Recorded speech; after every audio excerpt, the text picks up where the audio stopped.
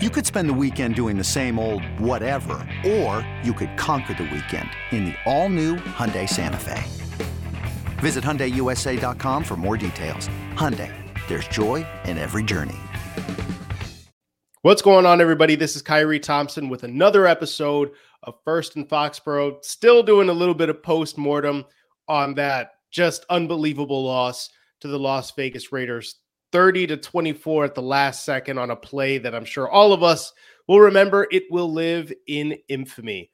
And looking forward a little bit to what the Patriots have going forward, which I've got to be honest with you, does not look terribly promising. But first, let's go back a little bit and revisit that game on Sunday. I know you probably don't want to. I don't terribly want to do it either.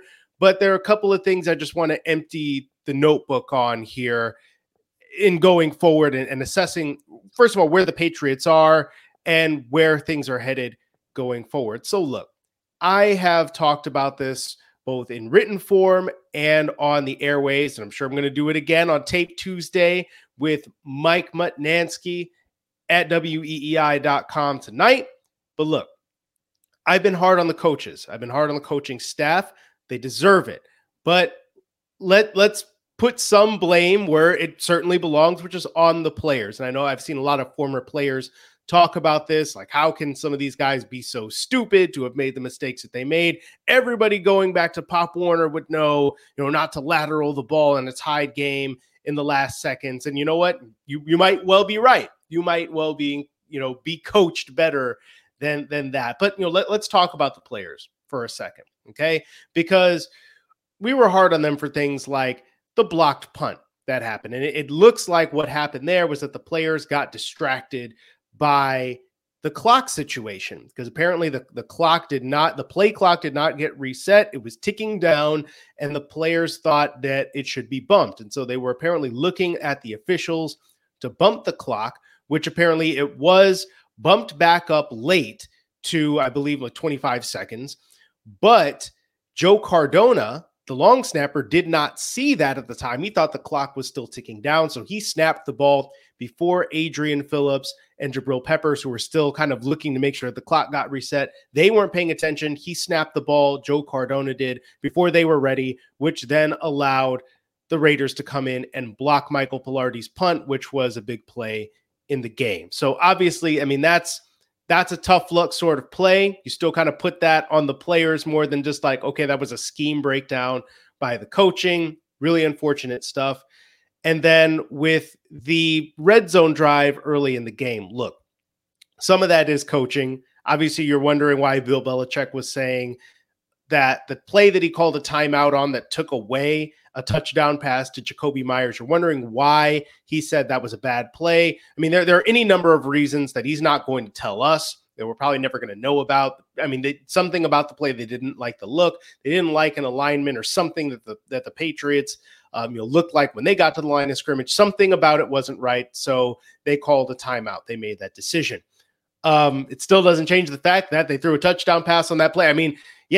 The whistle was blown, or the play was blown dead before the play, but it didn't look like anybody else knew that was happening. They played it like it was live, and touchdown pass was thrown, gets taken off the board. And then obviously you have the coaching issue of the play not getting in fast enough on that fourth down. Mac Jones gets frustrated, just gesticulating towards the sideline and all that.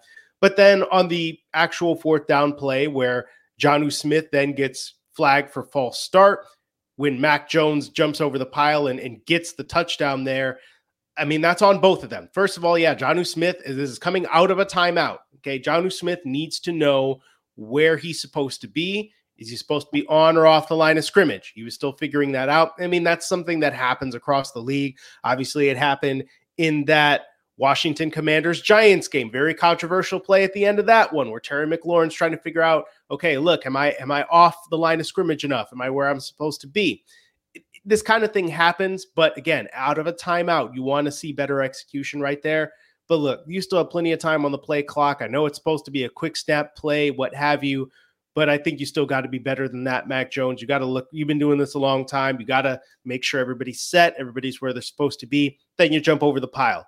I don't know that a second or more extra was going to affect the outcome of that play negatively. Could be wrong, but you still got to take some responsibility on the player's on the quarterback's shoulders specifically for that. Then, obviously, at the end of the game, look, Jacoby Myers and Ramondre Stevenson should know better than to do what they did. You should know that you're not, and they said they knew they weren't losing, okay? So they panicked, right? They were running down the field, and Ramondre Stevenson was trying to be a hero there, and just like, hey, we got to extend the play no matter what. I got further than I thought. Maybe we can make the end zone here. And Jacoby Myers clearly did not expect that ball, did not want that ball, and decided to do the best thing that he could think to do in that moment, which is to get the ball back to Mac Jones, who, for better or worse, he's the center of the offense, the leader of that offense. And he looked for the first person he could find, and he threw it there. And it was obviously a terrible decision. It resulted in a terrible loss. What have you? You got to know your football players. You've been playing for a long time. You got to know not to do that in that situation. All of that being said, the coaching staff clearly assumed things about situational football that their players knew that they did not know. And I feel like that still falls on the coaching staff. You still have to say, look, if we're going to run this draw play, just get down. See if you want to see if you can draw a face mask penalty or some kind of, late hit out of bounds penalty, then you go ahead and do that. But hold on to the football. I'm sorry. You still should give that guidance. If you're going to go ahead and run that play, if you're not going to take a knee, if you're not going to attempt the Hail Mary, which we'll get to that in a minute, you still, to me, you need to do that. And the fact that they did not, that they took it for granted, that everything was just going to be fine because, oh yeah, they know what they're doing. That to me is still not quite acceptable from the coaching staff. You still have to give them some blame for that. And yeah, everybody's talking about it's not very Patriots-like, and they've been masters of situational football all these years. And you gave Bill Belichick credit for that. You gave Bill Belichick and his coaching staff credit for how good their situational knowledge of football was and how smart the players were. He got credit for that. And now he can't get credit, or he can't get the blame for when the players have repeatedly failed at situational football this year. Now all of a sudden, they're stupid now. After all those years of them being smart, now they're dumb. To me, that ain't it. I feel like this has been, unfortunately, kind of a lazy job from the coaching staff. Again, taking those things for granted. And you could say, like, yeah, they harp on those things all the time. They probably do. But I think that in that situation, especially if you're going to run a play where you're saying, you know what, let's go ahead and just give it to Ramondre Stevenson. He's our best player. He's going to go down the field, and we'll see if we can get a penalty out of it and get us closer for a closer shot at the end zone, for an untimed down, what have you. Essentially what you're saying is you're hoping for a miracle. You are hoping for Ramondre Stevenson to be a superhero and break a bunch of tackles and make something out of nothing right there. That's just going to that he's going to provide you some kind of miracle, that the other team is going to make a mistake that is going to give you that extra opportunity that you're looking for, as opposed to, if you really want to be secure with the football, you really want to make sure nothing bad happens at this point, when it's that far away from the end zone, you're on your 45-yard line, you can just take a knee and go to overtime if that's what you were playing for anyway. If you thought that, okay, well, we'll just go to overtime here. It's fine. We'll try to win there, see what we can do. You could have just gone to overtime. But you decided that you wanted to let your players try to make something happen and be a hero. And you didn't give them the guidance to say, look, okay, if it's not going to work out, just get down, man, or get out of bounds. See if you can, trick the guy into hitting you late out of bounds, play coy along the sideline. Look, in the end, that's all on them, because they put the players in this situation to run this play and play it out. And yeah, it didn't work out, but it never had to get there. It didn't have to get there for so many reasons. And again, this game does not just come down to the one play that everybody's talking about. I get that. I've said that before. I think we all need to understand that context. But you have to blame the coaching staff for this. In the end, attitude reflects leadership. The coaching staff is leadership. Okay. They are in charge of this operation. Therefore, they deserve a big part of the blame when it's not going well. Yes, blame the players for the individual execution, the individual mistakes that they made on this specific play. Yes, absolutely. Okay, it is not the coach's fault that Ramondre Stevenson decided, oh, I'm going to go lateral this. And it's not Jacoby Myers' fault, or it's not the coach's fault that Jacoby Myers decided to throw that 20 yards behind him to Mac Jones. That in particular, those specifics, those individual choices are not the coach's fault. They didn't do those things. They were not on the field. They were not telling them to do that. It's funny. There's actually an image on USA Today where, Jacoby Myers is throwing that football and Matt Patricia is trying to yell something to him. You don't know what it is, but you have to be thinking in that moment. He was like, oh, no, please, God, don't do that. Sure, blame the players for those decisions. But the fact that they were in that position to begin with, running that play, that is on the coaches. And it is on the coaches, to me, that it wasn't clear to them. Do not do anything stupid. If it's not there, just get to overtime. Fall back on that training. Fall back on that message. Because I think that if they had done that, if they had given them that explicit message, do not try to be a hero, then I don't think they would have tried it. But you know what? They took it for granted and you got bit in the ass for it. That is what it is.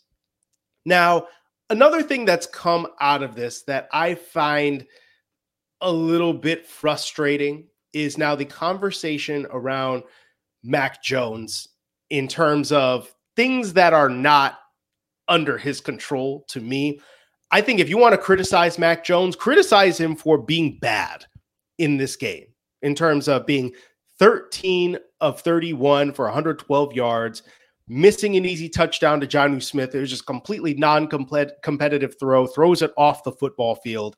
Blame him for that. That's fine. Blame him for throwing high over the seam to Jacoby Myers. And yeah, bounces off his fingertips. I'm sure they say if it hits your hand, you got to catch it. Yeah, sure. But that was a bad throw. Okay? Blame him for things like that. But don't blame him for not making a tackle on Chandler Jones. That guy's got him outweighed by 50 or 60 pounds. Okay? And he's a better athlete than Mac Jones. Mac Jones should never be in that position where he has to tackle a defensive end coming just straight at him like that. As soon as Chandler Jones caught that football, I knew it was over. I knew Mac Jones wasn't going to be able to do anything. What do you want him to do? Break that pass up? You want him to bite the dude's leg off on his way to the end zone and just hang on to him for dear life? Okay, sure. You go ahead and you be mad at him for that. Whatever. I mean, that just not practical to me. That's the last thing you should be mad at Mac Jones about. There's so many other things that you could be upset with him about. That play, whatever, man. I mean, he shouldn't be in that position to begin with.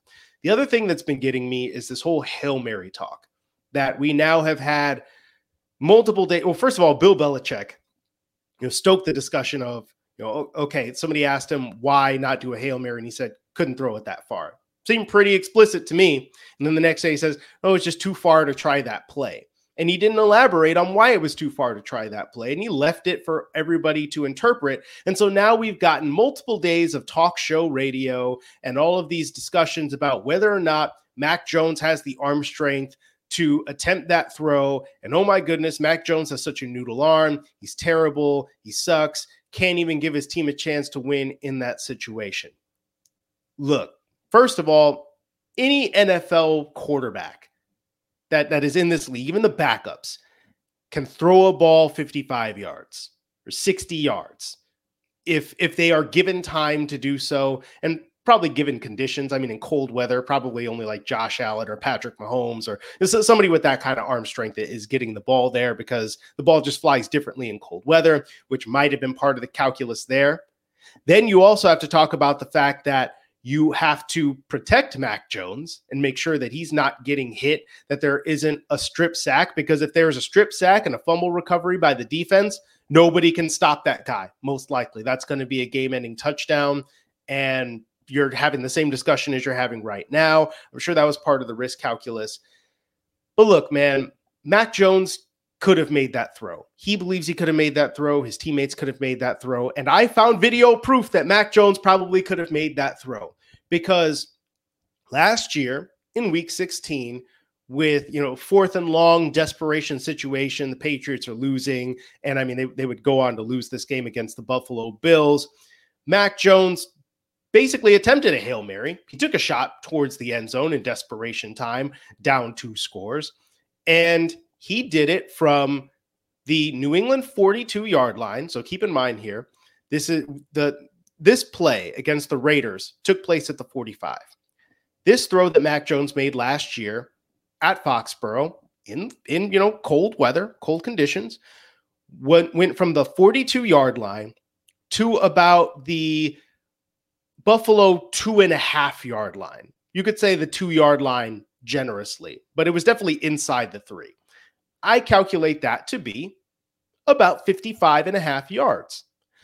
So if you have a situation where Mac Jones is, scrambles around, buys time, what have you, gets outside the pocket, and then decides to take a running start towards the line of scrimmage and cuts it loose from there with momentum going toward the end zone, he could have made that throw. It might have barely gotten there. It might not have been the prettiest looking throw in terms of having lots of loft, like an Aaron Rodgers type throw from there. Maybe it doesn't look quite as pretty, but it could have gotten there, most likely, even if it barely gets there. Now, again, the quality of the throw is something that they probably wanted to take into account. Is it going to be a flat throw? Is it going to give you a chance to post up and come down with it? Is it going to be kind of easily interceptable like that Buffalo Bills throw was, where even if it travels 55, 56 yards, is it going to give our guy a chance? So you could understand, if you take all of these factors into account, perhaps that's why they decided not to attempt that throw. It wasn't necessarily that Mac Jones does not have the physical arm strength to do so, because he does. And you could go watch that play and you could see that he does have the baseline physical capability to throw a ball 55 yards. He also has the baseline capability to throw the ball 60 yards, because I've seen it in person. I have literally seen with my 2 eyes Mac Jones throw a ball that traveled 60 yards in the air. That's a thing that happened. I don't know if he's going to do it in cold weather, or, again, he was doing that in practice where they couldn't hit him and kill him. So that's another thing to keep in mind. But this discussion, to me, has kind of gone off the rails here, because it's now become this thing of, Mac Jones doesn't have an NFL arm. I mean, I feel like we've seen enough examples that he does in order to put that to bed. Is it Justin Herbert? No, of course it's not Justin Herbert. It's not Patrick Mahomes. There are 3 guys in the league that have that kind of arm right now. 3, maybe 4. So we got to stop acting like everybody has that level of arm and it's only Mac Jones that doesn't. That's not a thing. So again, if you're going to criticize Mac Jones, feel free to criticize him. But the idea that we're now talking about the fact that he's got such a pop gun arm that he can't reach the end zone from 55 yards out, that one, no. I'm not behind that. I feel like we should stop talking about that. There's plenty of evidence that is not the case. Okay, let's put that to bed. Let's talk about what's going on with the Patriots going forward here on out. I'm going to be straight up with you. I think that it's more likely that the Patriots lose out from here than it is that they win one game. Now, I say that, though, let me throw a caveat in there. It is possible that the Bills wrap up the number 1 seed by the time week 18 rolls around. They're dueling with Kansas City for the number 1 seed right now. So, and if the Bills were to wrap it up, or if they are assured either the 1 or the 2 seed, then perhaps they say, well, whatever, we'll go ahead and rest some guys. Like for example, what if it ended up being the Bills were assured the number 2 seed and the Patriots were battling for the number 7 seed, and they were just like, whatever, man, we know we're going to beat you in Orchard Park next week anyway, so you go ahead and have this one, and we'll come beat your ass when you come here next week. That could absolutely be a thing. To me, that's the only scenario in which I see them actually winning a game from here on, or at least that I could pencil that in. Like, okay, they might win that game. I don't think they're going to beat the Bengals. I think the Bengals they're hot right now. They're playing good football. They have Joe Burrow playing with a ton of swagger. They've got their full complement of wide receivers back. And the Patriots, again, can't guard those guys. So I think that this is just too good of a team for them to beat. I don't expect it to happen. It would be amazing if it did, but don't count on it. The Dolphins, look, Tua hasn't been playing terribly well, and he doesn't play the Patriots particularly well anyway, if we're going to be honest with you. But again, they can't beat this team right now. Tua's 3-0 against them right now. Is it 4-0 now? I think it's 4-0. Yeah. It's 4-0 now. So, and then the Dolphins are a better team. They are a better team than the New England Patriots. So I don't think, and we saw how they performed against Buffalo in Orchard Park when it was cold, when it was snowing, the whole weather game thing. I was kind of buying into that at the beginning of the year. I was thinking, week 17 in Foxborough, that could be interesting. Who knows if the Dolphins are going to be able to hold up against that? Think they're fine. Think they are going to be okay. And once again, you can't guard Tyreek Hill, and you can't guard Jalen Waddle, and they've got a pass rush that can get after you. So again, hard for me to think that the Patriots are going to win that. And then you've got the Bills game, which again, if Josh Allen plays in that game, if they play anything resembling their full complement of players, Patriots going to get smoked. I mean, it just is what it is. They're going to get whacked. The thing is, look, you want to think to yourself, maybe they'll get it figured out by the end of the year. And I think the defense has played, they've played a little bit better than perhaps expected over the past couple of weeks after not looking terribly competitive against the Bills. They're fine, but they can't carry this offense. And this offense is not going to figure it out between now and the end of the year. This offense is what it is. There's nothing that's going to happen that is going to dramatically change it. That's it. They're going to be dysfunctional. They're going to make mistakes when they get down to the red zone. They're going to look simplistic. They're going to keep leaning on Ramondre Stevenson because he's all they've got. I mean, this is just there's nothing that is going to meaningfully change on offense to where all of a sudden they're going to be a well-oiled machine and they're going to be scoring 30 points a game. It's not going to happen. With that in mind, and with the knowledge that the defense is okay, but they're not great, and Matthew Judon has, kind of been slowing down once again, even though Josh Uche's been picking it up. That's a really encouraging sign. And Kyle Duggar's been making game-changing plays for multiple weeks in a row. I mean, there are good things going on that side of the ball, but it's not enough. It's not enough. And then when you have the special teams, Marcus Jones was providing a spark there for a little bit, but then when you've got the special teams giving it back with blocked punts and just poor execution, this team's not a playoff team. It's not a playoff team. They don't deserve to make the playoffs. And if they made the playoffs, they would get bounced immediately, whether it's the Chiefs, the Bills, whoever gets that number 2 seed, what have you. I mean, and I'm assuming that the number 7 seed is the best that they can do because it probably is the best they can do. So look, this season's got an expiration date and it is coming up. It's most likely coming up 3 weeks from now. So sorry, Patriots fans, I can't really give you a ton of optimism here. I'm just trying to tell you what to expect so that you're not disappointed. And you know what?